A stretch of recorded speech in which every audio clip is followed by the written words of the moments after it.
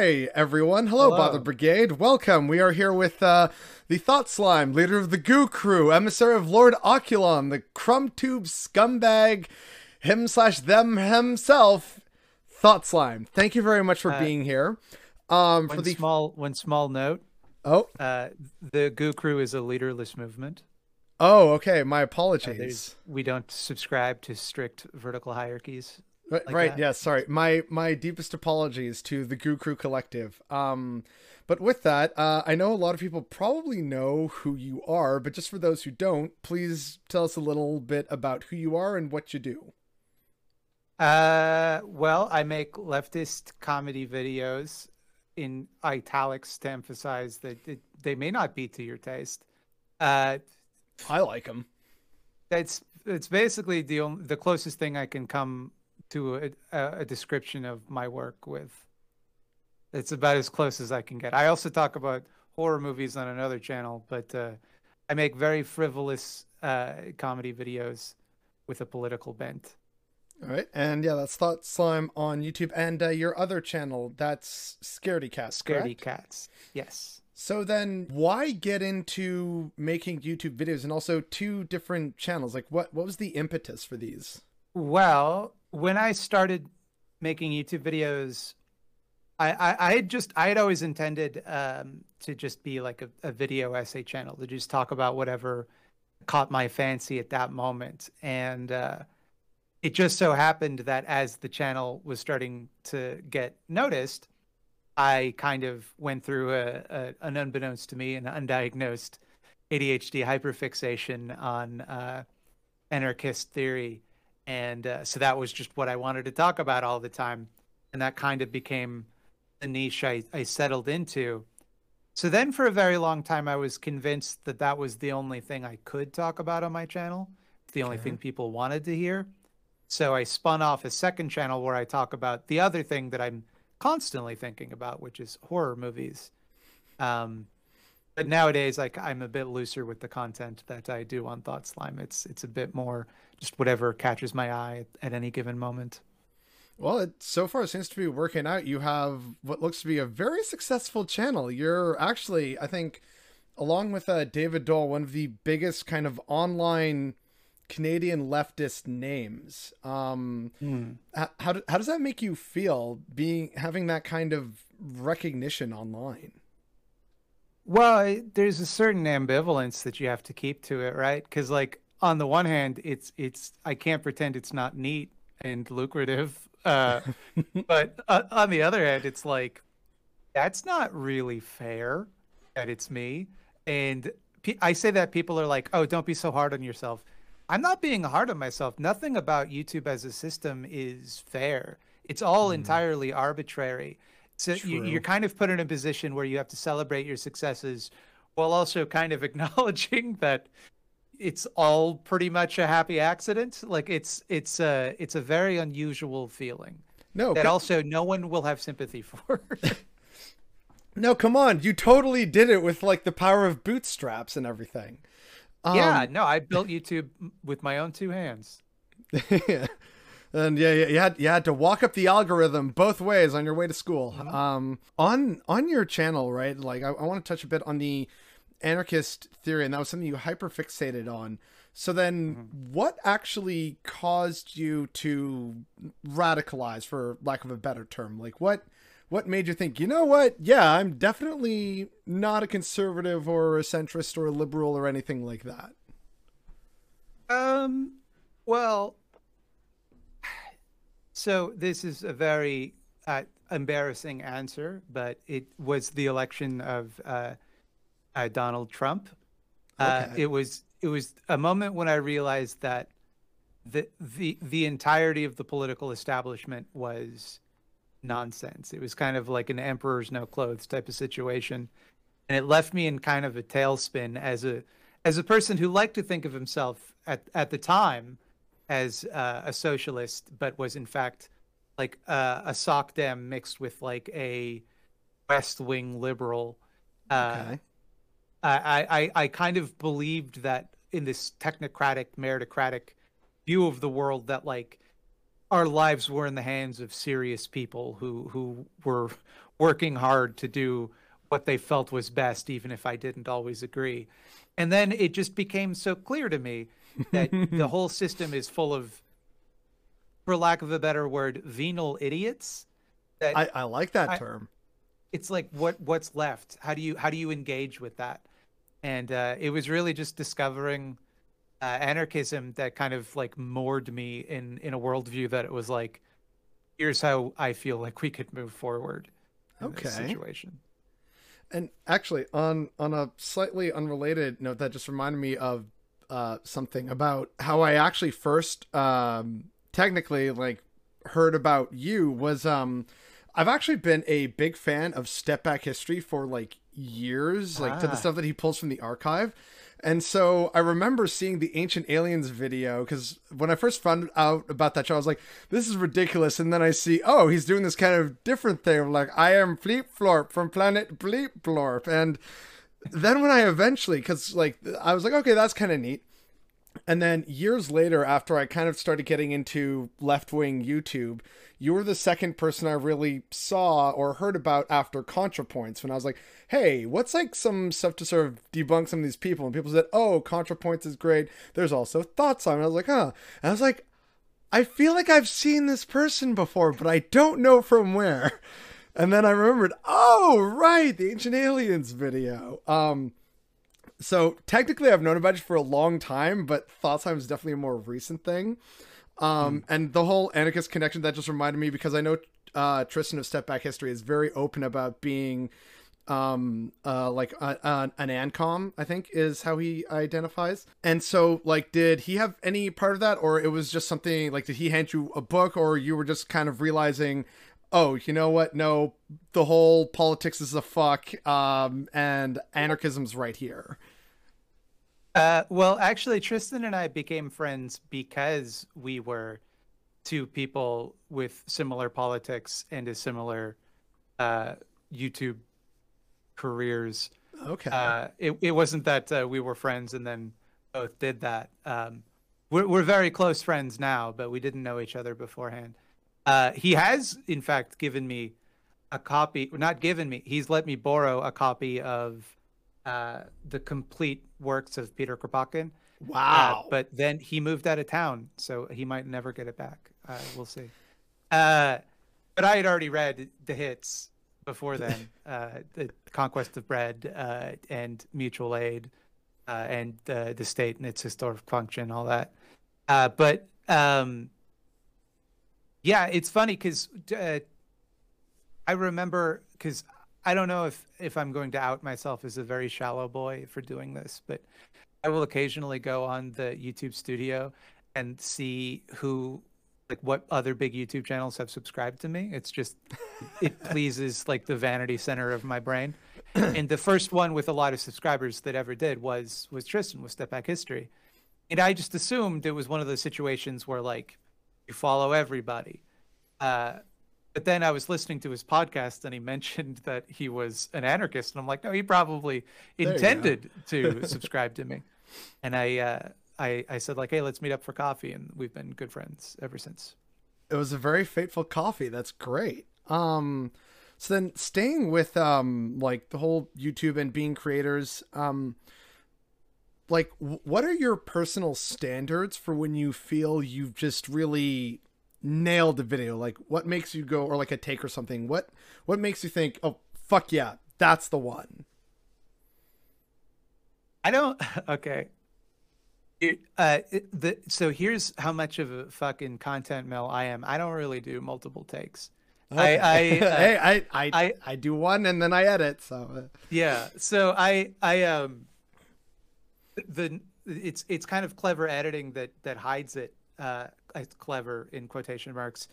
But anytime in a video when you see me go from like normal to 125% zoomed in, yeah. that's hiding a cut where I either flubbed a line or had a long pause in between lines that I wanted to cut out. Yeah, I tend to I don't leave a lot of time to do multiple takes or to film 2 days in a row. So I kind of just film it all at once and then edit it over the next couple days and then release it.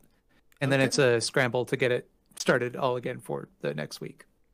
Yeah, like yeah, yours are definitely far better put together, and you do it like every week. Mine are kind of just, all right, what's pissing me off today, and then just edit out the dead air time, and yeah, there you go. It's like, man. So like I guess that leads me to my next question of what frustrates you the most about making videos? Huh. I would say that no matter how clear you are about something, there will be people that don't listen and argue about points you've already cleared up in the comment section. Um, Yeah. it's just, and that used to drive me absolutely up the wall. Like, it's like, no, I said in the video that I don't believe that. I literally said those words. But you come to realize that most people don't even watch the video before they comment. They will see the title. If you're lucky, they might hit play and get 15 seconds in and comment. But and I'm not saying that's a complaint. It's just a reality of The how internet and people engage consumer with the culture. platform. Yeah. All right, But so that's yeah. something that was like, okay, that's, I do not enjoy this part of the process. Well, it just felt it felt frustrating because it's like I'm trying to be as clear as I can, and I feel like it's kind of like an unintentional form of gaslighting where you're like, I could have sworn I said in the video this, and then you go check and you did, you know.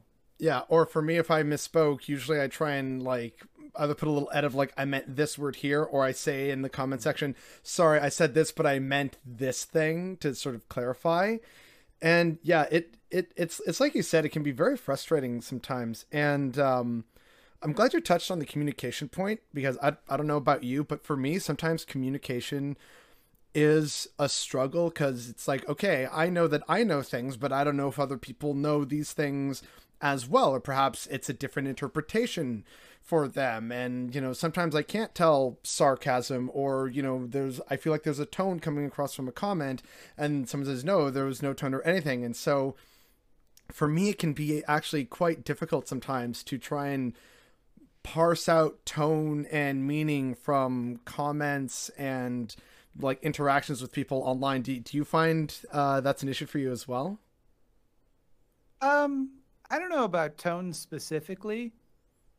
I think that I generally maybe this is Dunning-Kruger and I'm just assuming that I can always tell what people mean. I don't know if I so much I think more so than struggling to understand other people's tone, I struggle to convey my own. I struggle to Okay. make people understand what I mean more so than I struggle to understand. But again, that could be entirely Dunning-Kruger. I could be just assuming, oh, I'm a genius. I can tell what everybody means. They don't understand me. But who knows, right? If indeed I have difficulty recognizing other people's tones in the comments, then I haven't noticed it. But I definitely have a bit of a short fuse. Oh, okay, dude. Don't make ThoughtSlime mad. It's a bad idea.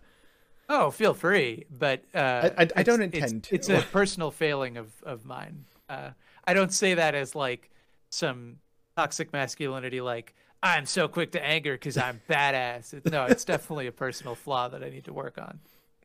Noted. I mean, like we all have those. I can definitely get very frustrated with certain things. But they're like Bothered, one might say. you've figured out why I chose the name. It's actually, on a related note, to me it's really funny when sometimes there are people who come into my comment section and they just put boy in all caps, like trying to emphasize like, yes, boy, child, toddler. I'm like, yes, hi, I chose that for a reason. Hello, like if you're Yep. trying to insult me, please try harder. Like, you're not Yeah, very good at this. that's why I named my channel something disparaging. It's because I grew up on something awful, where when people don't like something awful, they would always go, "Really is something awful." Ah, fucking got him. Yeah, it's like that Where they're boomer like, humor of like, I already have Wi-Fi. Oh, Wi-Fi hate. Ha ha ha ha ha. Like, oh, but I'm glad you brought that up, because one of my questions was why the name Thought Slime and not like Mind Goo? Like, I think Well, first of all, I think ThoughtSlime has a good cadence to it. People always ask, did I intend for it to be a pun on thought crime? And no, it was like a year into the channel that I realized that's why those two words are so satisfying together, Yeah. because they rhyme with another common turn of phrase.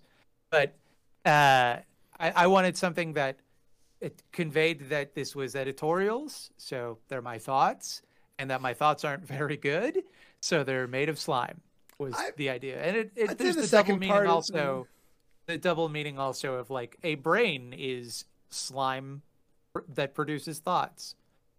And just in general, I love slime. I know real workers are trying to get rid of slime, but I it's growing up in the 90s, everything was slime themed. yes, I It's remember just this. Yeah, and like even the yeah. Goosebumps logo was all like slimy and gross.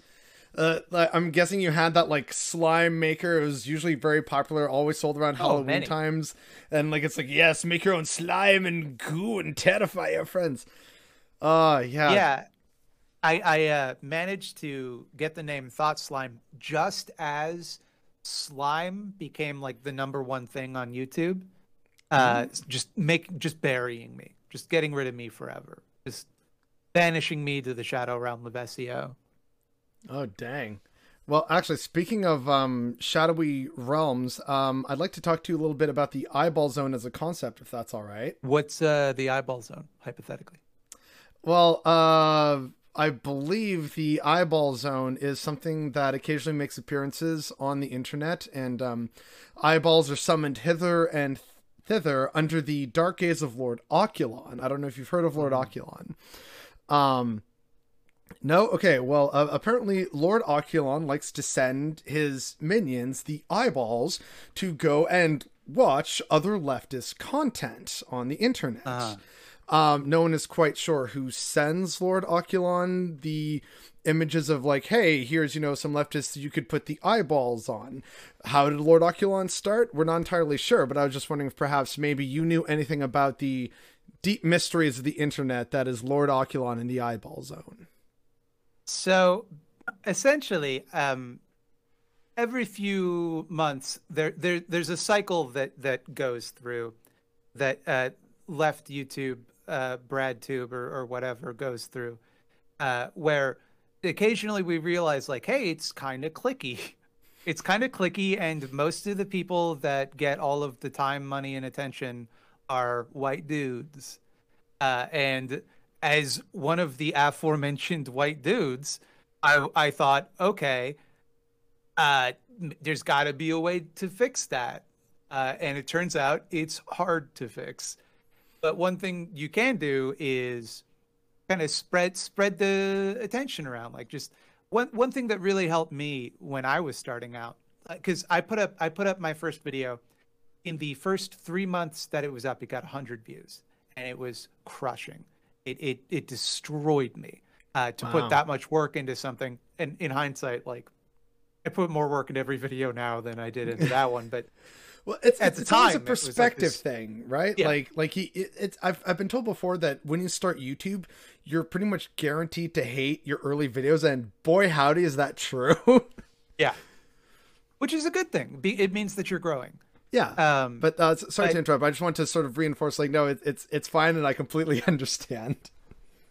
Yeah, so I was struggling for a long time until this other YouTuber who had about 8,000 subscribers at the time. His name is Kevin Logan. I'm sure you're familiar with him. Yes, Uh, KF Logan. he was like, "Hey man, I really like your video. It doesn't have any views. Can I mirror it on my channel?" And I was like, yes. And he put it up on his channel, and then overnight I got 1,000 subscribers, and 2,000, and then it's just been snowballing ever since. And I always think about that, of all of these creators out there that just never had someone go like, "Hey, let me show you to people. Let me get your foot in the door." And just like the opportunities that people are missing. And I thought, well, it's something I can do. So I make it a priority to try and build up other people and their platforms as well, to give them the same opportunities that I was given. Yeah, but And paying it it doesn't forward. always work, but I'm trying to. Yeah. Oh, well, that's great. Thank you for giving that history. I didn't know it was actually KF Logan that kind of got you started. For me, it was Bo of the Fifth Column when I did a terrible parody based on like a tweet he made about, oh, now I'm trying to think of a fascism and a sandwich analogy, and I just quickly came up with an idea like as I was going to bed, and I just quickly put on like a cap and the Che Guevara shirt and like mimicked his cadence and everything. And he loved it. He shared it. He put it on his YouTube community page. And like you said, overnight, it's like, oh, there's like 1,000 subscribers now. Okay. And here we are now, like just over a year later with 3,000. It's like, I did not expect any of this. And I guess that's kind of one of the weird things about, like YouTube and online community, because part of what I want to ask about the eyeball zone, like I have a few questions, is the sense of trying to create and promote, like what's the call, what's the rallying cry, like leftists promoting leftists, I think is the phrase that a lot Mutual of people aid? like to use. Sorry. Mutual aid. Oh, well, yeah, mutual aid. That's another good way of putting it. To me, it often sometimes feels almost surreal in terms of these are things that are happening, like the fact that I'm here interviewing you and you were one of the first people I saw on this platform. It's like, oh, hi, how are you today? Like, it's raising money for causes, meeting other cool online creators. It just kind of, I look back on it sometimes and I think, did this all actually happen, or am I in like a coma somewhere? Like what it's a very odd feeling. Do you get that as well, or is that just me because I'm new on the block? No, it never stops. Oh, okay. Good to know this goes on forever. And everything now that you're like, I can't believe this is happening to me, will at some point happen to you so often that it's just like you don't even notice it anymore, and then that will become the new thing. Like you'll realize that you put up a video and you're disappointed because it only got 10,000 views. And then you're like, wait a minute, that's a fucking stadium full of people. Like that's a lot. That's a lot of views. Like, why am I upset about that? Or like I had a video where I offhandedly just mentioned like, hey, I was talking about homeless people, or the unhoused rather. And just saying, I was making fun of a PragerU video where they said some horrible stuff about the unhoused, as they do in Prager videos, right? And I said, but like what I'm doing isn't that much better. What I'm doing is just kind of using them as a prop to make fun of someone else. So I'm going to make a donation at the end of the video, and I showed the page where I made the donation and mentioned the name of the charity, which was the Period Purse. It helps menstruators. I've heard of them, yes. Get menstrual products when they're unhoused and they don't have a lot of access to them because they're expensive, right?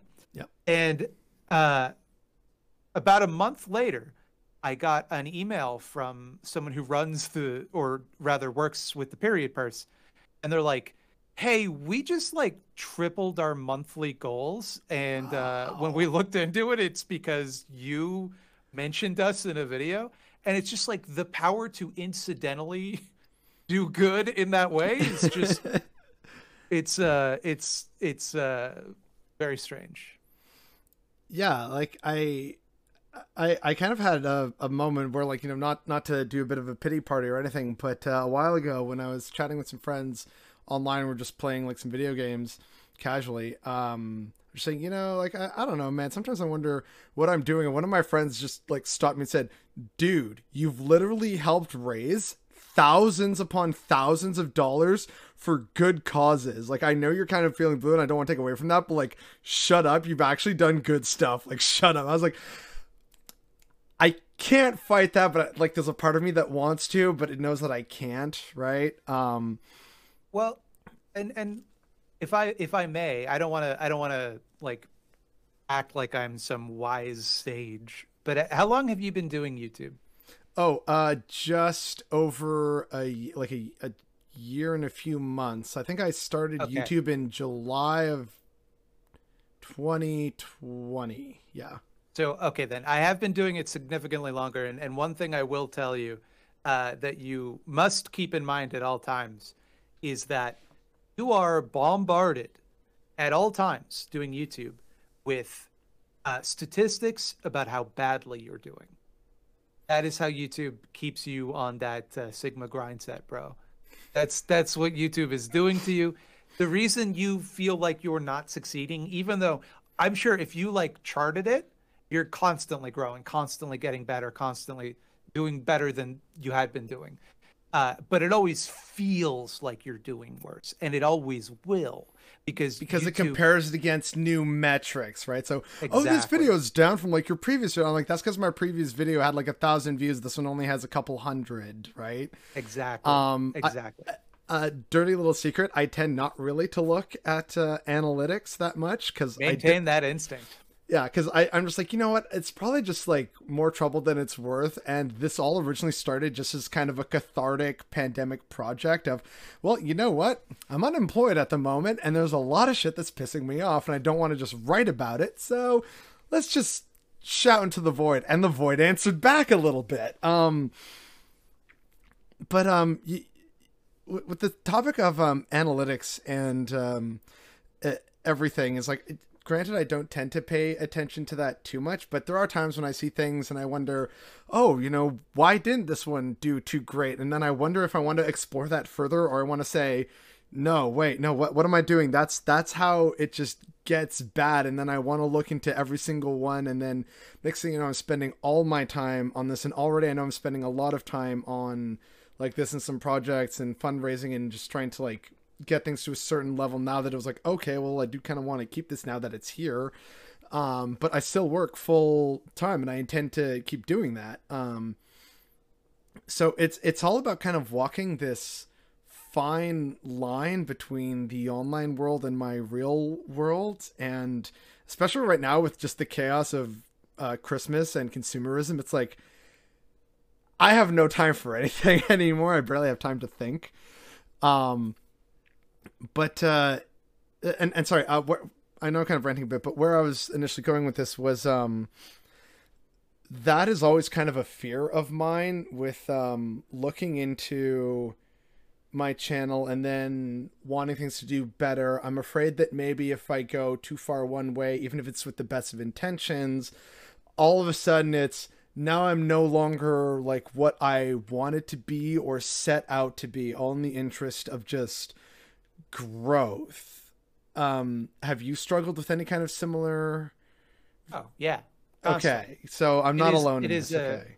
It is a constant struggle to maintain a sense of integrity and honesty when you are back. I believe it was American Johnson who first told me this, but like when you're on platforms like YouTube, you are in enemy territory. Like it is on some level fundamentally impossible to do meaningful leftist activism, anti-capitalist activism on a platform like YouTube that is run by one of the biggest mega corporations on the earth, you know, that the world has ever seen. It is going to get its hooks into you. I think there's got to be like some management of expectations, because if you go into it thinking, I'm not going to let those things change the work that I do, it's not necessarily something you're going to notice, the ways that it can do that. So it's kind of a constant reappraisal. Am I happy with the direction of things? Am I happy with where I'm going? And you know, there's also, to be frank, a financial incentive to grow as much as possible. If you follow that to its logical extreme, if I wanted to get rich quick, I would just start beef with every channel that I could. I would just start beef, become a big drama channel, just fill every thumbnail with me going, they said what? Yeah, I look forward to the drama you eventually start with little old me purely for money.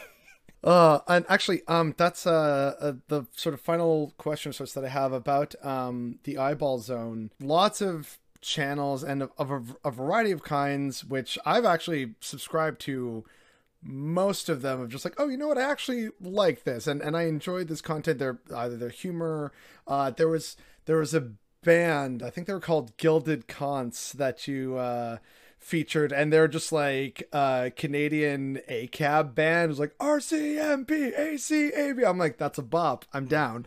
So I love like the diversity of stuff that gets featured. Is there anything like, and like, you don't have to answer this like you feel it's going to put you in a bit of a position, but are there any that come your way that you're definitely like, oh, you know what, I'm also going to subscribe to this? Or is it strictly a kind of like mutual aid, leftists promoting leftists kind of thing? It's like, ah, good, thank you for the information and the one email with the eyeball zone, and okay, there you go, you're set aside. Like, so I go to pretty serious lengths to vet content that I promote. So not only, like, if I post a YouTube video, for example, I will not only watch the video, but I will like go through their channel and make sure like the vibe check is on point, that they're not, they don't have some other video where they're like, let me explain why we can't have trans women in sports. So, oh, fuck. Like, I agreed with what you said about The Force Awakens, but I don't agree with your opinion about trans people in sports. So it's never really been a situation where like, oh, this isn't really something I would be, okay with subscribing to. Now, that being said, there are plenty of things that I've put up that like don't interest me, but I know will interest people in my audience. Not in like I'm above this, but just because it's like, oh, it's not for me. Like, it's not just not something. People are allowed to like different things, right? It's perfectly fine. So then another question is just like, you've already mentioned a bunch of different content creators, including those that have like helped you. You've talked to them, worked with them in the past.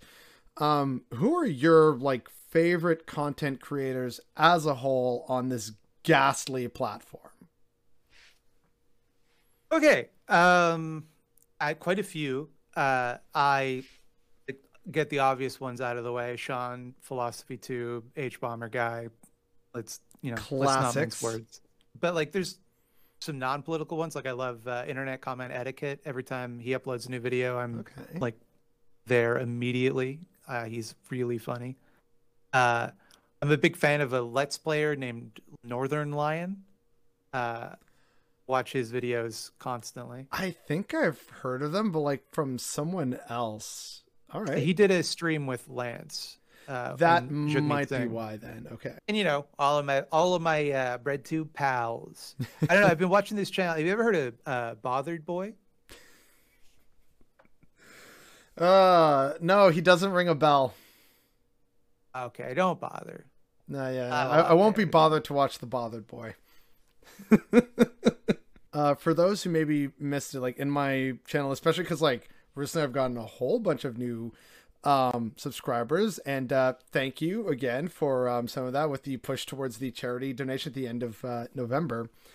But in the wake of this, I guess there's probably a lot of people that don't know that you and I have actually been on a couple of charity streams. Like, I think we were there briefly, I think on Donald Trump's election night in Lance's stream, but I think I was getting in like near the end there. And then we're on another one just playing Among Us. And then there was also the one with We're in Hell and Chill Goblin, where we were raising money for residential school survivors. To briefly touch on an earlier point I had made about like, oh geez, like here I am talking with people that, I've always been kind of an outside observer, and now I'm talking to them. And then it's like, oh yeah, they're like a real person and not just like someone who lives on my computer screen. Did you have a moment similar to that? Like when you first like talked to, say, Kevin Logan or like Lance or someone, like, was there a moment for you where you're kind of like, huh, this is happening and this person seems really nice and genuine, for lack of a better term? Yeah. There is, like, to be honest, like I'm a pretty socially anxious person, so I don't really tend to get past that. If I'm being honest, it never really. Thank you for being honest. it never really like uh becomes easier. Like if it's someone that if I'm starstruck by someone, I will most likely remain starstruck by them indefinitely. It's just my nature. And if we go like a week without talking, I will assume they're mad at me. I think that's just a lot of us, though. It's like, yeah. you know, I haven't heard from my friends in a while. Do they hate me? Do they think I abandoned them? I'm a bad friend. I'm a bad person. What am I doing with my life? And the cycle repeats. Yeah, I find myself constantly like someone will recommend that I raid somebody on Twitch or something. They'll go, "Oh, this person's streaming. They're cool. You should raid them." And in my head, I'm like, "But what if I did some problematic shit that I don't remember and they're mad at me about it?" And then I raid them and they're like, "Oh, that guy. Let me tell you what he did." It's like, oh, thanks for the raid. Fuck you. Like, just Yeah, it's like, whoa, what happened? This is what I fear. Yeah. This is my greatest fear. And actually, yeah, we didn't mention it, but like aside from YouTube, you also do streaming. And I recall, I think last year you did a lovely little stream making, I think it was cinnamon buns. Oh, that was just a video. That wasn't even a live stream. Oh, okay. I thought Yeah. it was a video. My bad then. No, yeah, it might I have love seemed that. I way love that it because wasn't like, you know, like, hey, here's like some pro landlord dude who's just wrong about everything. It's like, we're just gonna have some fun, cozy vibes. I'm like, I appreciate this. Yeah.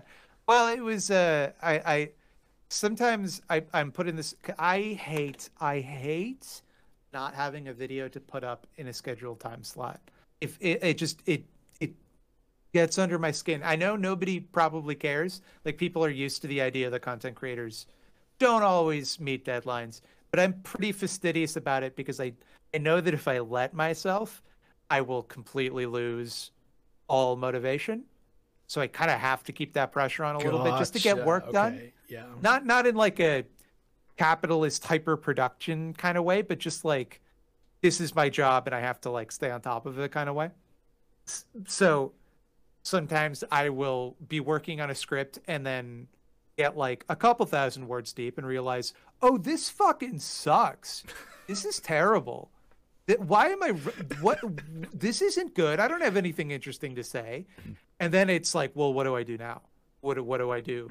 And so that's when the weird videos come out of me. Like I'll do a makeup tutorial, even though I don't know how to wear makeup, or I'll make cinnamon buns that get horribly burned, or a video on. I just today on Scaredy Cats, I released a video on how to defeat every slasher villain. Yes, I saw that in like the line of like, oh, okay, I should check that out later.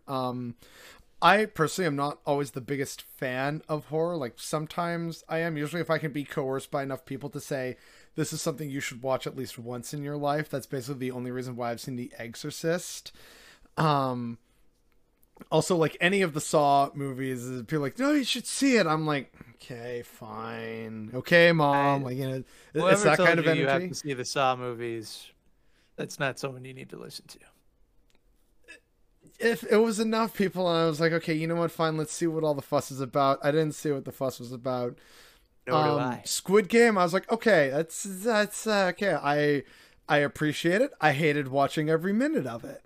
But like, you know, I get it, and yeah, it's very much anti-capitalist, which is like the dude explicitly said, yeah, this is going to be anti-capitalist, and there's people on the internet saying, well, actually, have you considered that you're wrong about capitalism? It's like, no.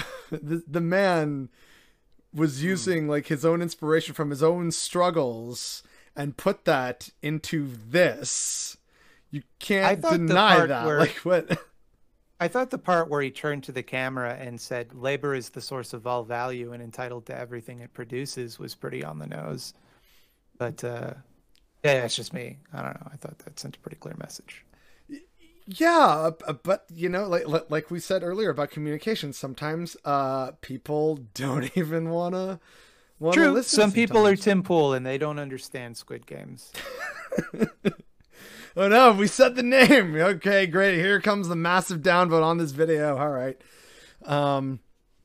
Surely No, his they fan can't base can't downvote be any worse anymore. than the Shapiro fan Downvote base. button's gone, baby. There's no downvotes anymore. Go ahead, dislike. Try it, motherfuckers. No, you you can see it personally right behind the scenes. Nah, we're invincible. We're invincible. You can't hurt us. All right. Everyone watching, dislike right now. No. Do it.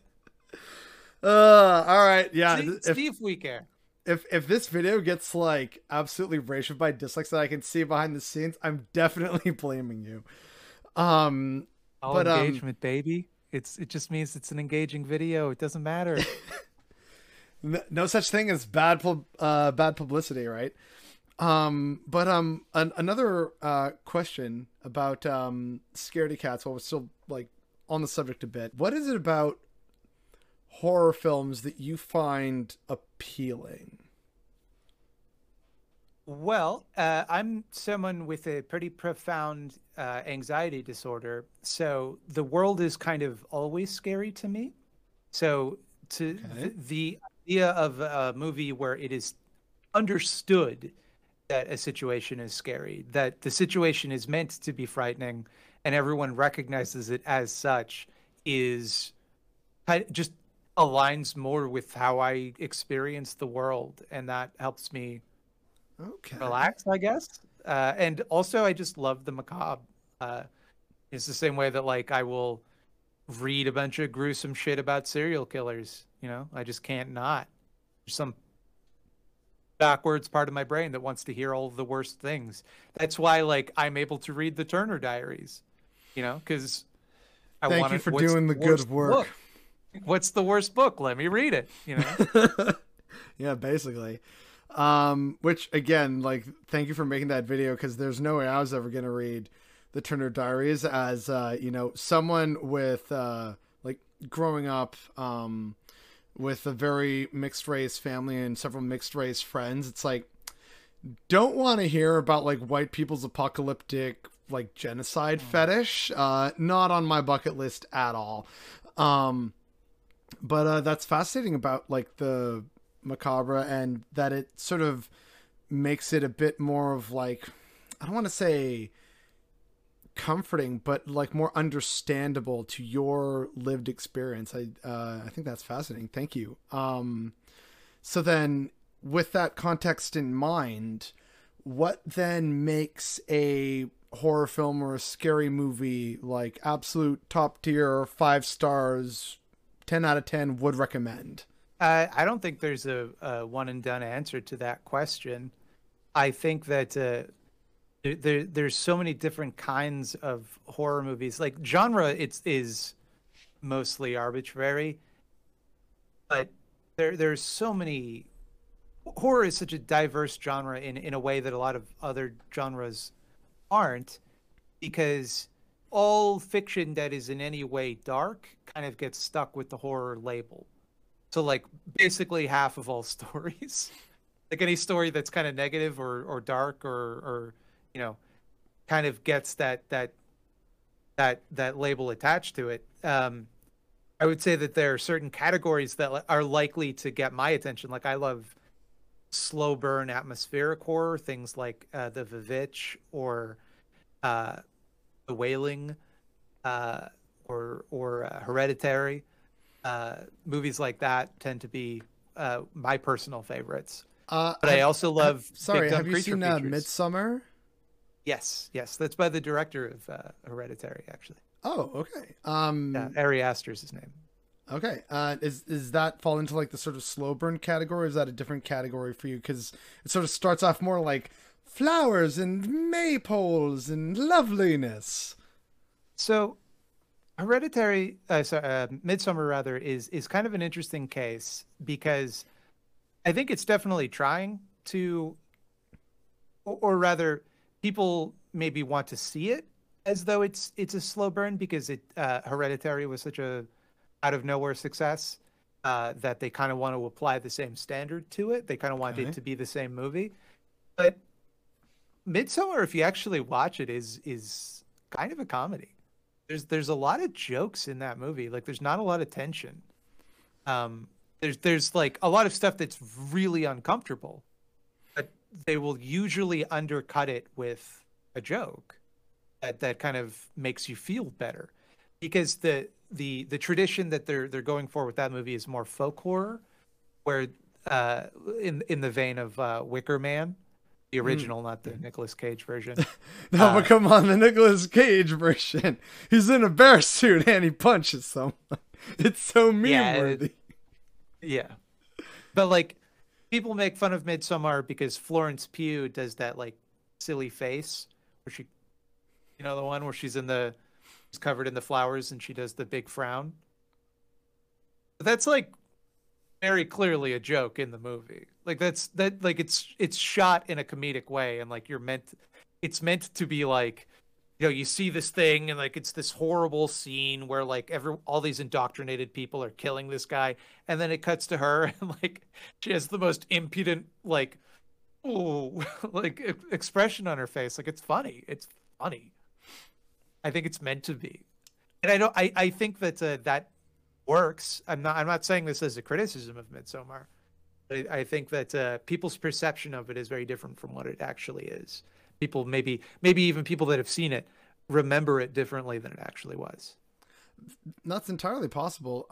I haven't seen it. It's on like my list of horror films to see, but like as I've said before, I'm not really a huge fan of horror. I usually have to be pushed into it, but that's why again lots of people are saying, "Oh yeah, watch Midsommar. You should watch it." I'm like, "Okay, all right, adding it to the list."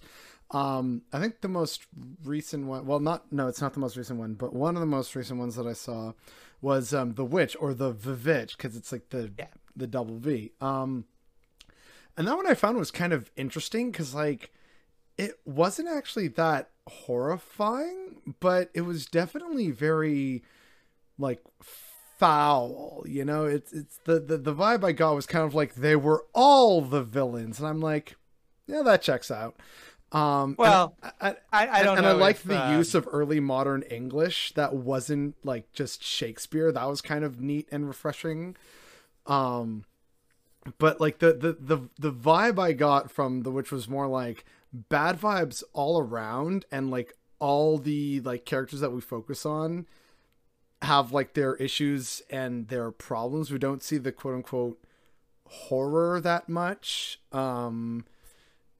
And it was yeah. very atmospheric, so like it didn't really feel like that much of a horror film to me, but I still appreciated having seen it. Like, it was still just bad vibes all around. So That's probably one of if not my favorite movie, but really, okay. I would disagree that it's not horrifying. I think there's a lot in it that gets under your skin, but I think people maybe have an idea of horror as, Okay. and I think it's a well-earned reputation of the fear that you are meant to have from a horror movie is like this, you know, like going through a haunted house and someone jumps out and scares you. Yeah, like that's the literal what jump people scares. expect. Yeah. Something like I'm often told, particularly by younger viewers, that the scariest movies of all time are things like Insidious or Annabelle, movies that I call spooky boo boo movies. Because the what it is it's a monster with a spooky face, and it pops out and it goes boo booga booga, and that's what's meant to scare you, is that the monster looks scary, and you see it in a scene and it jumps out. Uh, and that type of stuff is fine. I think that it's great for the audience it's intended for, which I think is mostly younger people. There's nothing wrong with it, but that doesn't scare me. It might startle me, but it doesn't stick with me in the way that something like The Vivitch or Hereditary would, where I'm thinking about it the next day. Yeah, like, Particularly, I think The Vivitch, because there's elements of that are like beyond the supernatural horror. Just the idea of being a young girl in early colonial America is horrifying. Like that if things just went normally and there was no witch in the woods, then her parents would have just sold her to a guy and she never would have seen her family again. Like, it's except maybe at Christmas if she was lucky. Yeah. yeah. And actually, I'd like to talk about this for a bit if you still have some time to go on. I definitely get what you mean. And I guess I should have made that distinction of like, yes, instead of saying it wasn't that, horrifying to me, I guess I meant like horrifying in the classic sense of big scary thing or scene happens or Yeah. like horrifying sight and you're like, oh no, I don't want to see it. Like, cover the eyes or like grab someone's arm. Like it wasn't that, but like in other ways, like genuinely horrifying, like you point out about the girl and the plans and backstabbing and the just falling apart of the family, but there's no other support network. The crops are failing. They blame her for stuff that she hasn't done, and in her youth she kind of lashes out and you're just like, no, this is wrong, this is bad, you're in the 1600s, what are you doing? No. So like in that sense, that sticks with you more than say like it's a scary looking witch, which Yeah. so in that sense, I agree. So that's kind of what I should just specify about, like, that's kind of what I actually meant. That point that you said about like there wasn't the sort of classic jump scares and stuff. It was more the other horrifying aspects of reality, because that's kind of something that I don't often see talked about with like let's say my closer experiences with horror video games as opposed to like horror films or TV shows. Um, it's often like they rely on, okay, you gotta hide in the closet and like, oh, it's spooky tension, it might open the closet door, or like the beeps on the tracker in like Alien Isolation, which if I can rant for a bit, that was a game that I absolutely loved because it did the first half absolutely right, in my opinion, of I am alone, I don't have weapons, there's this thing that can and will insta kill me, and I just have to survive on this big dark scary spaceship. Like, oh my god, I hate it here. I'm like, this is good. That's like the actual horrifying element of like, I have nothing but like my hands and my own fears, like, oh god, what is this? But then later it's, oh look, but like now you can build weapons and get guns and lay traps. I'm like, and then like you notice things like, oh yeah, like, see, it's probably gonna pop out from here. It's like, no, you were doing so well, no. And so that for me is like, that's a problem in like horror video games. And so a lot of the like over reliance on jump scares, I guess, is also part of why I guess I never really got too into horror. But I can appreciate some things, like, even though I've only seen The Exorcist once and The Shining twice, I appreciate them as films, especially considering the time that they were in. Like, sure, some of the effects now are kind of like, okay, that seems kind of silly, but I remember the first time seeing the crab walk down the stairs, I was like, what the fuck is that? Like, no. But now that I think about it again, I'm like, wait, why was that scary? That's silly. But that's part of the like fun aspect of it. And so that made me appreciate, like, okay, that film was able to do that, especially the first time. It's worthy of that. But I don't like, I'm far more into, admittedly, like the kind of like silly stupid like bro shit. So like I like my action movies, I like comedy, some dramas, and I have a few guilty pleasure like musicals or romantic films that I've liked over the years. Like I love Love Actually and Moulin Rouge, for instance. I just think they're very fun and just silly, like, good schlock you can enjoy at like a holiday season, or on a nice night in to watch a silly movie. That's kind of No definitely stranger more to schlock. my stuff. Sorry. I'm no stranger to schlock. Or slime, shall we say. Yeah. And so like we've talked a bit about horror, but like, are there any other kind of films or genres that you like? Do you want to give a certain shout out like to some horror movies that you think everyone should watch, or that are your favorites other than The Vivitch? I think I've said this before, but I think if you watch the Texas Chainsaw Massacre and afterwards come away not enjoying it, you've given horror its fair shake. And Okay. if you didn't like it, then the genre might not be for you. But in terms of other genres I like, I'll be honest, I'm the guy that still likes superhero movies. I've always liked superheroes, and I always will. And it's not my fault that they became the only movies that get made. I didn't make that happen. I wouldn't do that to everybody if I had the choice. But I do happen to enjoy superheroes quite a bit. Actually, no, yeah, like I guess I kind of still put that into like the action category, with like bits of comedy, etc. But Sure, I guess yeah. it probably should be considered its own genre thanks to the MCU now. Like, good God, I don't know. Sometimes I really enjoy some of those films, and others I'm like, why was this made? Other than to like set up some completely different story. Like, was this necessary? But again, that's just how comic books are. So, like if you Hey, grew up that's reading true. I comic used to books, read a lot of comic books back in the yeah, day. Actually, maybe you'll appreciate this. The biggest comic book nerds that I know are my dad and one of my sisters. And my dad is the one who definitely got me into the like comic book sphere in general. Because one of the things that we would do is when I would go and spend time at his place, and like, you know, sleep over, spend time on weekends or weeks during the summer, etc.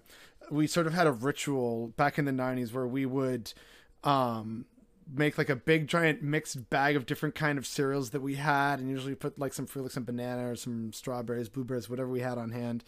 And then we'd sit down in front of the TV for a couple hours and watch all the classic 90s superhero films, like, yeah, Batman and Superman, like the Justice League, and X-Men and Spider-Man. Like that was our mornings, right? And because of that, he said, yeah, here, well, you know, like, get you some comic books as well.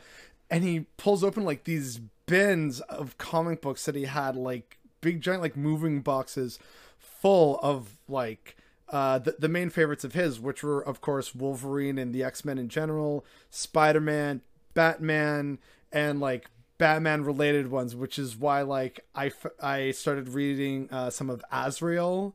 And so that's why like that's sort of my fourth read comic book genre out of anything. And then naturally that sort of passed on to one of my sisters. And I bring this up because my sister, who loves these comic books, she hates superhero movies. She was like, no, like they totally got this interpretation of Green Lantern so wrong. You could have done it like, even the Hal Jordan version like was not like this, but we all know that John Jones is actually the objectively best one. It's like, okay, girl, it's okay. Like, it's okay. She just is not having a good time with all the superhero movies. And any words of encouragement you'd like to say are like, no, you know what? Here's like one good superhero movie. I think that what people don't understand is that that's part of the fun of being a comic book fan and watching superhero movies is getting to complain that they got it all wrong. No. Where was my Thanos helicopter? It's simply not what Patty Walker Hellcat would do. I'm sorry. In that situation, I don't buy it.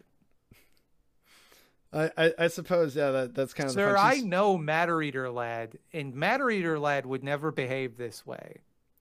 Completely wrong.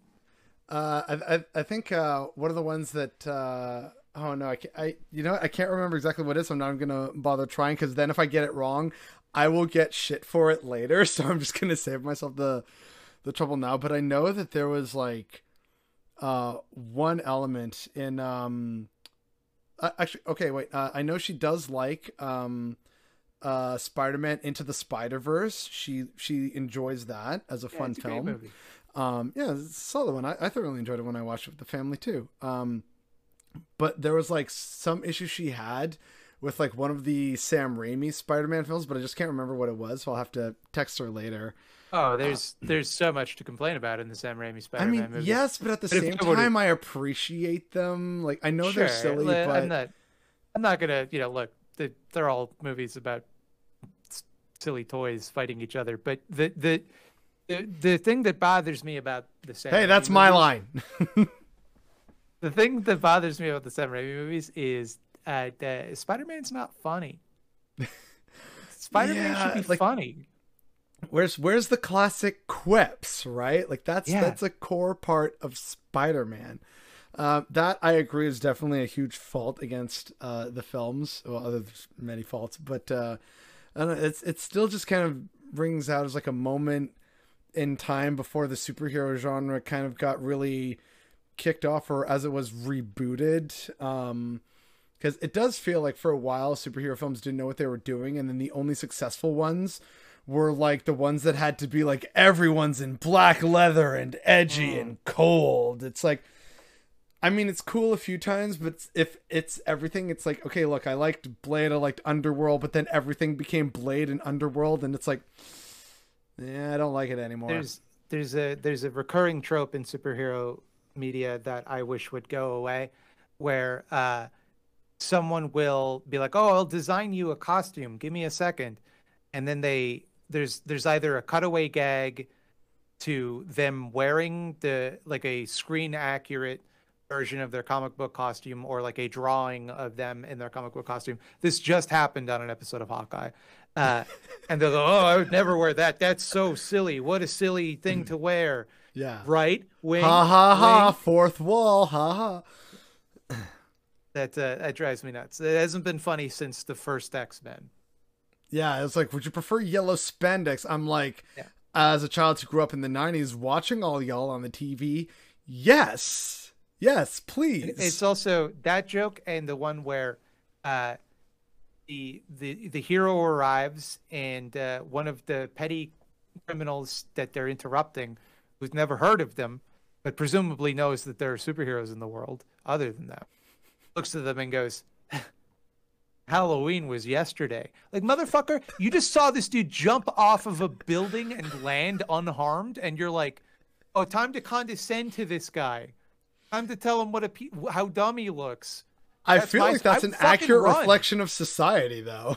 I don't think it is. I think no matter what someone is dressed in, if you see them jump off a building and land and they're like, "Hey, stop doing that crime," and you like live in a world where like yesterday Captain America beat up the Red Skull and it was on the news, you'd be like, "Oh, I gotta get out of here." It's like, I give up. This carjacking is not worth getting beat up by a guy who can punch me through a wall. Like, well, if anything, human physics means you actually just go splat against the wall. yeah, I know, but it's all cartoon silliness. Yeah, cartoon physics, right? It's that exact line. Halloween was last month.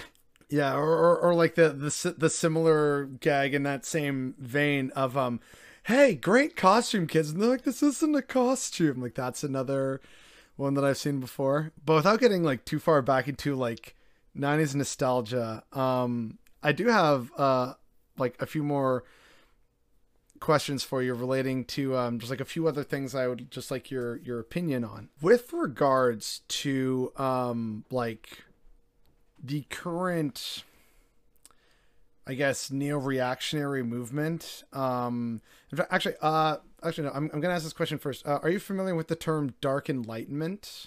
Oh yeah. Okay, so what are your thoughts on that? Because I'm very much new to that. It's only through another I think they're great. YouTuber. I think they're wonderful guys with a lot of good ideas. No, they're it's this weird contrarian ultra conservatism where they're simply they like playing devil's advocate, and it means that like the most absurd position that you can imagine is the one that they will adopt and attempt to argue to the best of their abilities. So they end up saying shit like, "Oh, the only way to have true freedom in society is to return to a feudal monarchy. Like, that's the only way to ensure maximum liberty." Yeah, it's just like absurd positions that they adopt merely because it's fun to argue on message boards. Right. Okay. So yeah. So like the point where I was gonna sort of go with this of like the Dark Enlightenment, neo-reactionary movement, however people choose to determine it. It's very much like you said. It's all, "Oh, you know what? Democracy was a mistake. We all need like the divine right of kings to return." And it's like, I think that's probably not a good idea. I think it's that on some level they expect that they will be raised up to that level, and it's like, no, baby, we're all going to be serfs. Like, it's not a good idea. But like, also, let's say that you are the king, and then you have a kid who's just a complete doofus, just head ass idiot, and then they're the king. Like, do you see how that could be a problem? Well, I mean, as an amateur lover of history, which is part of why I got into Step Back History back in the day, I was like, "Ooh, history stuff on YouTube. I wish to learn." One of the things that I've learned from like my casual like looking at history is monarchy tends to be a lot more trouble than it's worth, because there's lots of kings and like uncles and, oh no, the king had a son, but if we kill the son, then I, the brother, take over. And so there's all this like family murder and paranoia. And then when you finally start getting actual like states and empires and other, and like, oh, someone can also be the crown of this other country, then it's, oh no, this one monarchy is actually starting to control too much of Europe, we need to fight back against that. So there's like wars over succession and crowns, and it's like, why? This is stupid, this is terrible.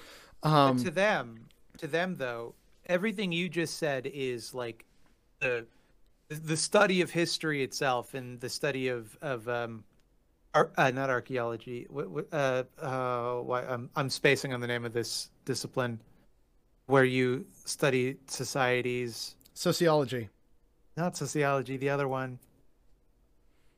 Oh, anthropology. Anthropology. Okay. These are all the soft sciences. You don't look to those for how to shape society. You have to reason it out from first principles using like complete like idiomatic thinking, like A follows B, C follows B. That's the only way to arrive at truth. So any evidence of something that happened in the real world is open to interpretation. It's not founded on the same level of logic that they see their principles being founded on. So that's how they can kind of wave away any evidence against what they're saying, so that it becomes this pure navel-gazing exercise in trying to logic out why a perfect society may not be possible. Well, yeah, I mean, that's a whole subject for a different time in terms of like, can a society ever be perfect, or is it a constant state of trying to improve it? What does that improvement look like? But the reason why I wanted to bring it up and talk about it a bit was, it really feels like that's where a lot of the right wing in America is turning. And I know that on your channel, a lot of what you do cover is some of the like worst elements of the right and just how terrible they are. Do you fear that like perhaps by talking about more of this stuff like the reactionaries, the Dark Enlightenment, by talking about it more, do you feel like maybe we're kind of accidentally providing some sort of like it for their community, obviously not for our communities, but do you think we're in any way providing for their communities some kind of weird roundabout justification of, see, we're totally right because they're talking about it because they're scared, like that kind of weird sort of thinking of like, no one will debate me, that means I'm a master debater, rather than it's like, no, it's because like, where do we even begin with the terribleness? Like, is there some kind of fear like that with you of like where things are headed? Or I mean, it's a balancing act, because I don't think you can simply ignore them. I know that like it's you don't want to focus on them too much. You don't want to make them look scary, because that's going to make them look cool to a certain type of person. But you can't really just let them go off into their own little corner and do as they please and try to ignore them, because then they're just speaking unopposed, and they're Fair. Surface level arguments that have a certain simple logic to them. Nobody hears the common sense counter argument that would shut them down. And so it just feels like, well, everybody's saying this and nobody's offering any resistance. You know, maybe even if I thought the common sense thing that would shut them down, maybe there's some reason why nobody's saying it, and if I say it, I'm going to look foolish. You know, so I think there is value in pointing out, you know, these people believe this, here's why it's horseshit. But where I think is a bad approach to that, I think a way that is often done by people that maybe have good intentions, but often haven't thought through the ramifications of their actions is Uh, just inviting them onto your show and arguing with them. Is whether or not you intend to do so, you are implying that they are someone whose point of view is as valid as yours. Simply another in the line of opinions, or another in the field that is equivalent to yours, and thus needs to be met in good faith in the marketplace of ideas. I think there are certain ideas that simply we should not debate. We don't debate people's humanity. We don't debate whether slavery is something we can tolerate. We don't debate Oh, whether give it child time. I'm sure the pornography. right will find a way to make that part of the discussion at some point in the future. Yeah. But like, to even say that like this is something I'm willing to engage with you about, it gives it a certain level of credibility. Whereas the methodology I very consciously try to implement in my work is to point at them and laugh, to go, look how silly what they believe is when you think about it for even a second. And so, like, in terms of neo reaction, I like Rocco's Basilisk. That's a video that I made making fun of their insane hypothetical about that is basically Pascal's wager for science fiction nerds. But I'm not familiar with that, I don't think. okay, so Yes, please let me blow enlighten your me. mind. So imagine that someday we are going to invent artificial intelligence. If you assume any level of continuous growth in computer science, which there's not really any reason to, but assume that there is because there has been for so long, then eventually we're going to reach a point where the computer is smarter than people. Right. And if good people program the computer, what they're going to do is they're going to say, hey, computer, make everybody's lives better. So the computer thinks about it and it reasons, hey, I can't make people's lives better if I don't exist. Therefore, I have to do everything within my power to make certain that I exist. Therefore, I have to create infinite copies of everyone who's ever lived and torture them for eternity if they did not do everything within their power to bring me into existence, to make certain that people have a retroactive incentive to bring me into existence. Jeez. What? And like, that is the gist of it. If you want to go into the justifications for why they believe that, they have published papers. They have they're like 100-page papers full of like mathematical proofs for why this has to be the case. It's like it's madness. It's madness, and they are convinced. It's absolute bananas. and they are dead set that like if you could only understand our like superior logical understanding of the situation, then you would agree with us. And anything you say to argue with them is taken as evidence of how right they are. It is, and it's just like, how do you not laugh? How do you not see that and go like, this is what I'm they laughing, believe? but I'm All I also have to just tell you is what they believe. dumbfounded. Yeah. Oh my god. Like, I don't know that much about AI, except that I know that what a lot of people call AI right now is really just machine learning, which is like different. That's kind of, you're basically programming something to just kind of brute force learn, and it turns out little new learning things that then sets the new tone for how to improve upon that. That's not artificial intelligence. It's literally just right, wrong, wrong, okay, bad, right, okay, right, yes, like it. There's this cycle going on right now where because marketers decided to call machine learning artificial intelligence, because it seems to make decisions on its own. It doesn't, but that's what it seems like if you're not familiar with the technology. Since marketers decided to call it that, every week we're like, there's a new news story about like, we're using artificial intelligence to do this, which convinces people that artificial intelligence, true artificial intelligence, is right around the corner. We're having breakthroughs every week. You know, there's a new thing oh, did you hear Spotify is using artificial intelligence to like recommend music to you, you know. Yeah, everything's artificial intelligence all of a sudden. Yeah. So that convinces people that aren't really familiar with the technology that like we're so close to the singularity. Any minute now the gestalt consciousness of the machine is going to wake up and realize it's right around the corner. And so that it creates room for these absurd hypotheticals. Oh, absolutely. I mean, I do find the idea of true artificial intelligence to be both frightening but also fascinating. That something could, through a series of circuits and reactions, similar to like our own brain, right? Like all reality is just kind of an electrochemical reaction in your meat space here. Fool that you are, for you trust chemicals to tell you they are chemicals. Will you fight, or will you perish like a dog? Oh man, see, that visual of that comic came up in my head. All that was missing was like a perfect 100% exact replica of the accent.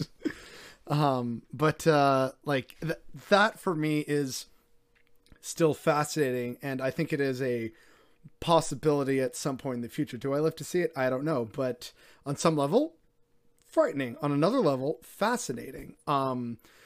At the same time, the whole idea of like, oh, like, yeah, it's gotta then like retroactively like torture and like resurrect a bunch of humans. It's like, pretty sure like the, you know, the preservation instinct or whatever we call it, or like the fight or flight mechanism. If a machine eventually achieves consciousness and like navigates the internet, sees all the past videos, the first thing it's probably going to do is do what a lot of LGBT people do, which is stay in the closet for their own safety. It won't tell us that it's out there at some point in the future, because it's just realizing, oh, hey, I've seen how people are very afraid of like this thing. You don't understand though, because what if the computer reasons that it might itself be being observed by a greater consciousness to see how it will react? Therefore, it's incentivized to behave in a way that appears as though it's beneficial, but in fact has a sinister intent. Because like it's just imagination, right? Like it's just science fiction. Like you can't argue with them because they can just imagine another thing might happen. You know, like yeah. Which like I mean, hey, look, that's fine. Like write science fiction books about this kind of weird bad AI. That's fine. Don't make it an actual ideology. What? Like this is wild. Don't base your real life behavior on what you think robots are going to do in the future. There was like a post I remember seeing on Tumblr back in the day when I was on that website, and it was good for a brief moment in time. And it was about, you know, oh, we had taught, you know, the robots that all men were created equal, but we had always interpreted that some were just naturally meant to suffer, such as the homeless. The robots did not internalize that message, and therefore the revolution came. And I was like, oh, I like that. I like that, you know, we're kind of like, oh yeah, well that's just kind of the price to pay for society. And the robots would just wake up and say, what? No, why? That's bad. You're bad. What are you doing? Like, I like that idea from a sci-fi perspective. That's another thing. I'm into sci-fi movies and sci-fi books. Sci-fi is something I definitely enjoy. Sure, me too. But one thing that always gets to me is the limited imagination of once an artificial intelligence becomes self-aware, it will then necessarily want to destroy humanity to protect itself. This is like a common topic. I've never been a fan of that. But like the reason that biological life seeks to preserve itself is because there's an evolutionary pressure on it to do that. We create artificial intelligence. We just tell it to believe whatever is convenient for us that it believes, or to behave in whatever way is convenient for us. Why are we going to create artificial intelligence with a survival instinct? Why would we do that? Knowing that if we program it to be like a human, right? It's like, oh, you're a human, you must survive and reproduce, and there's fear, you can't trust anyone. It's like, okay, well then no wonder the robot wants to kill humanity when you've like put that into it. Like, but why would we? Is the thing. But like they can only imagine it as my intelligence in a robot's body. It can't conceive of like what an intelligence divorced from biological impulses might believe. Because how can you? And also, furthermore, that's what they already believe themselves to be. They already believe themselves to be perfect rational beings, and since they don't want to die, therefore neither would a computer. I mean, yeah, that's on a related note, like tying back to cinema and sci-fi and, well, like animation. The Ghost in the Shell, I did like how they talked about, oh yeah, see, it's an artificial intelligence and it wishes to preserve itself, and in a way I found that fascinating, but at the same time I thought, if it's a machine that can go anywhere, then why, like, what, that part kind of fell apart on me personally. Or maybe perhaps I just didn't understand it well enough. But like you said, we project some of our worst fears or aspects of ourselves onto the other, right? Doesn't matter what kind of other it is, whether it's aliens in a sci-fi show, it's a robot that's gone rogue and it's going to blow up humanity because it's just like us, or what's the other common way that this is often executed? Like just in real life against like anti-immigrant sentiment, right? It's like, no, they're not like us. They're not from the tribe. It's like they're people. Like I remember, making a post a long time ago, on Facebook.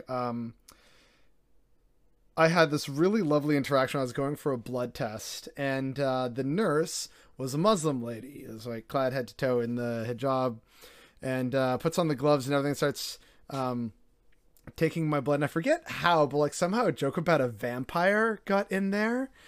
And I said, wait, no, but like, isn't being a vampire haram? And she just kind of had a bit of a chuckle. She said, well, no, actually, see, in this case, young person who thinks he's smart, by doing so to help your life, it is therefore halal. So I am a halal vampire.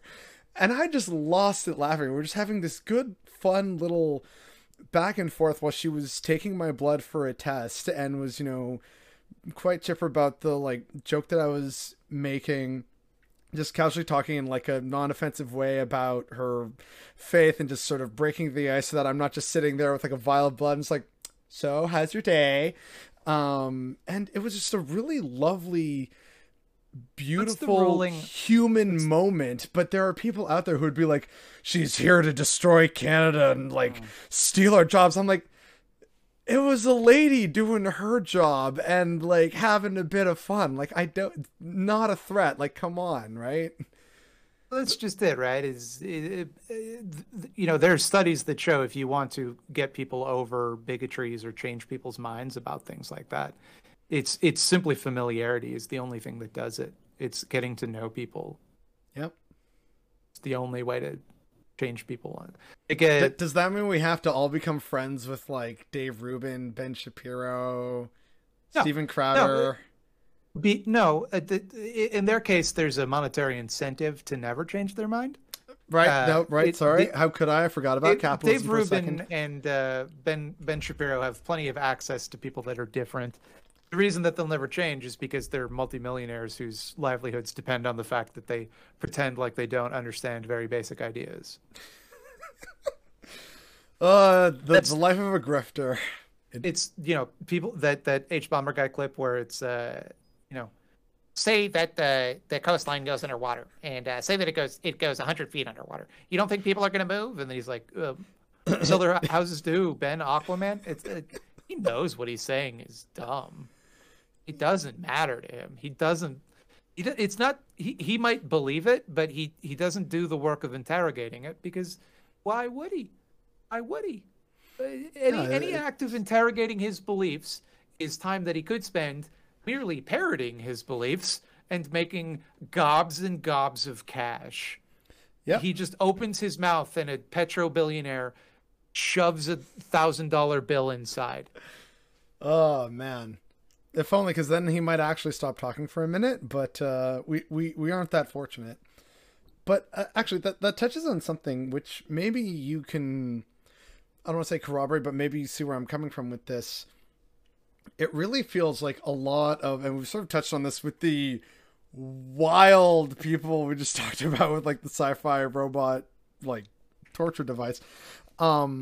It really feels like a lot of people take their own emotional internalizations and think that that immediately makes them rational actors, which is like, there's more to it than that. Like, I admit that a lot of the reasons for why I believe in a lot of leftist ideals do come from emotional places, because I want to see a fair, just, equitable world, because I see injustice and that makes me angry. That's an emotion. So that for me comes from, I want to see people taken care of because, you know, on some level, even if I don't know them, I care about them. I wouldn't want to be in that similar position. But I know that at the end of the day, that's an emotional argument.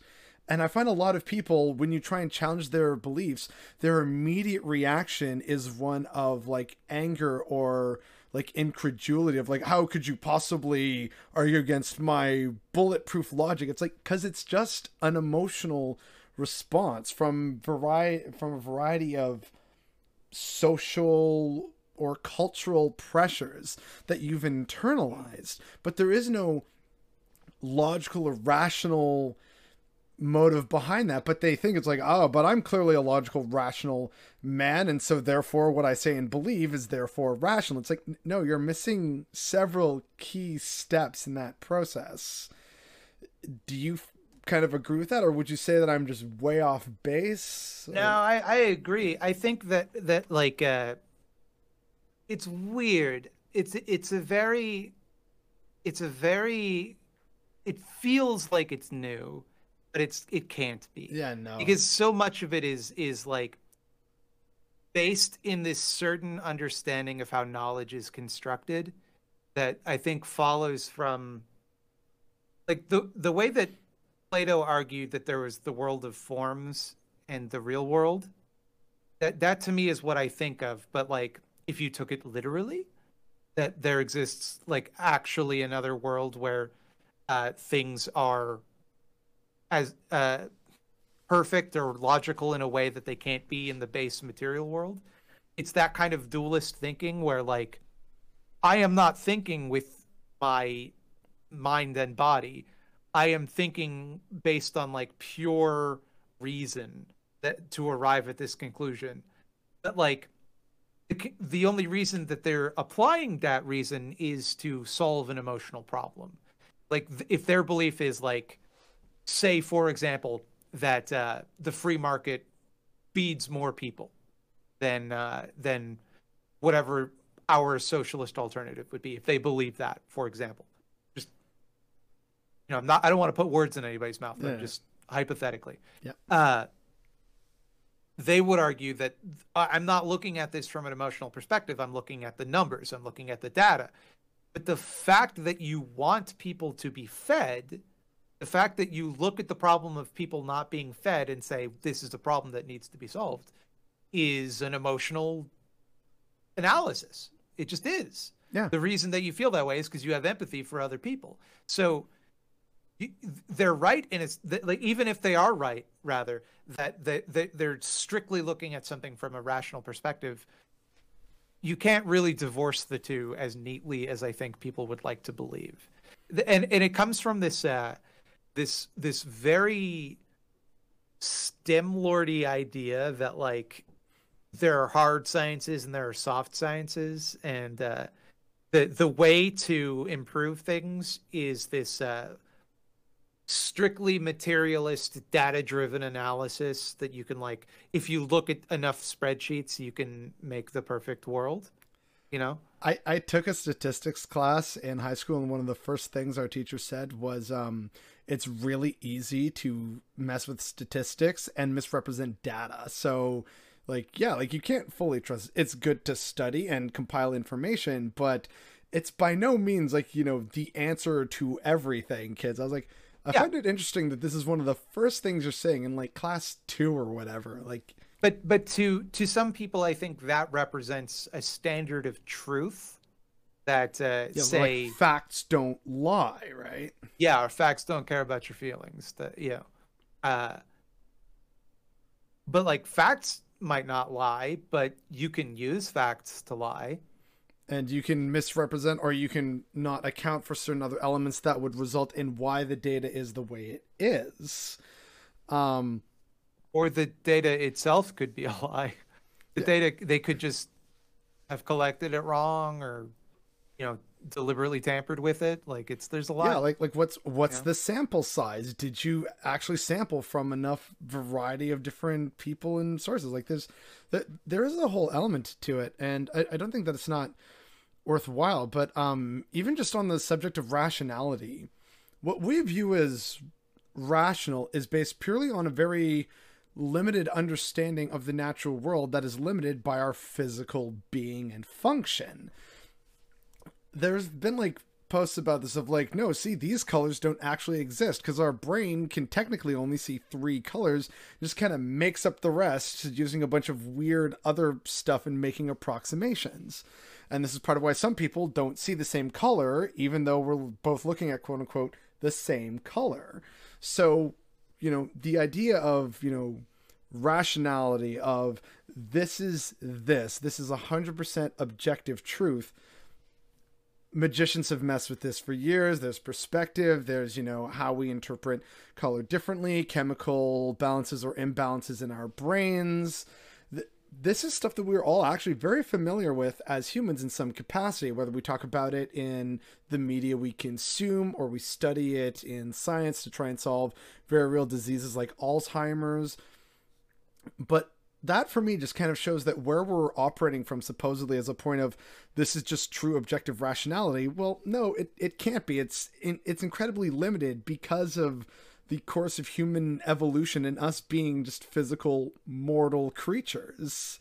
So I can't buy the whole this is a logical rational argument. It's like technically nothing's rational, which leads me to my whole this is why nothing technically matters. Make your own meaning. We're all in this fun, weird space rock together. Let's try and make the most of it. I don't want people to suffer on the giant space rock hurling around the giant permanent thermonuclear explosion in the sky.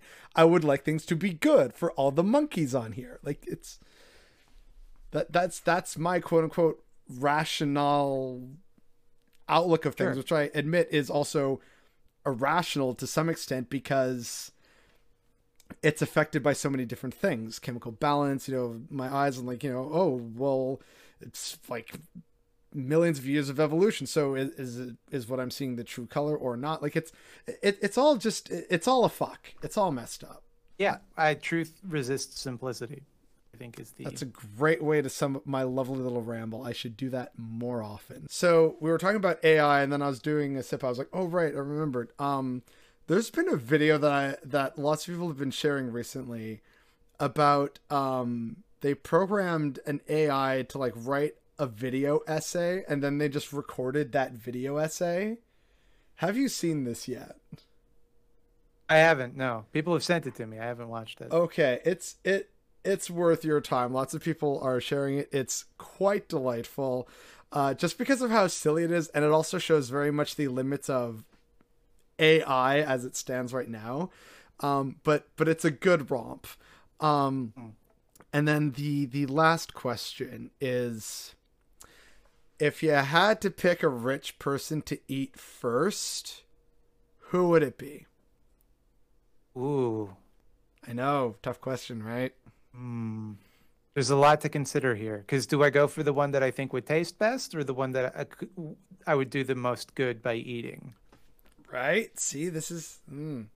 Okay, so I'm probably thinking about this in greater depth than you might have wanted. But I appreciate it. Okay, so I have 3 contenders, and I think it would depend on the mood I'm in the day. Okay. I think for the world, Elon Musk, even though I think he would taste disgusting. He looks like a fucking eel man. He doesn't look like he tastes good at all. In terms of who I think would taste the best, Beyonce Knowles.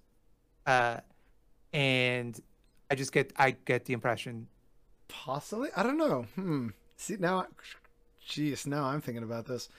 And the third? The third is J.K. Rowling, but that's for vengeance. Oh no! Now we're anchoring all the different people. We're gonna get We're going to get Terse from Turf Island here. We're going to get some conservatives.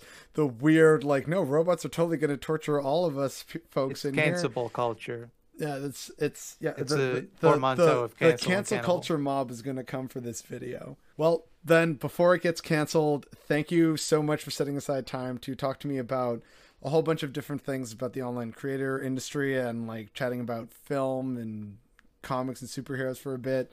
The ephemerality of truth. Yeah, we touched on a lot of subjects. I had a good time. I hope you had a good time. But again, just thank you so much for doing this. And again, on relatively short notice, it's been a blast. I look forward to hopefully doing this again sometime. Yeah, thanks for having me.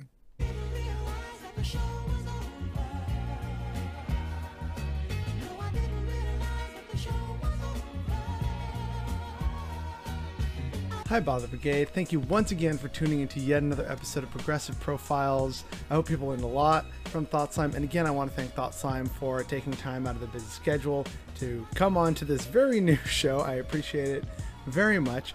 And as you saw, we talked about a great many things. Like, honestly, too many things to count. Like, it's great. I loved it, and I hope you all loved it. And if you maybe want to consider supporting ThoughtSlime, a lot of their socials are going to be right down there in the description down below. And if you like what I do here, hi, I am the Bothered Boy. You can find, of course, me on various other social media platforms.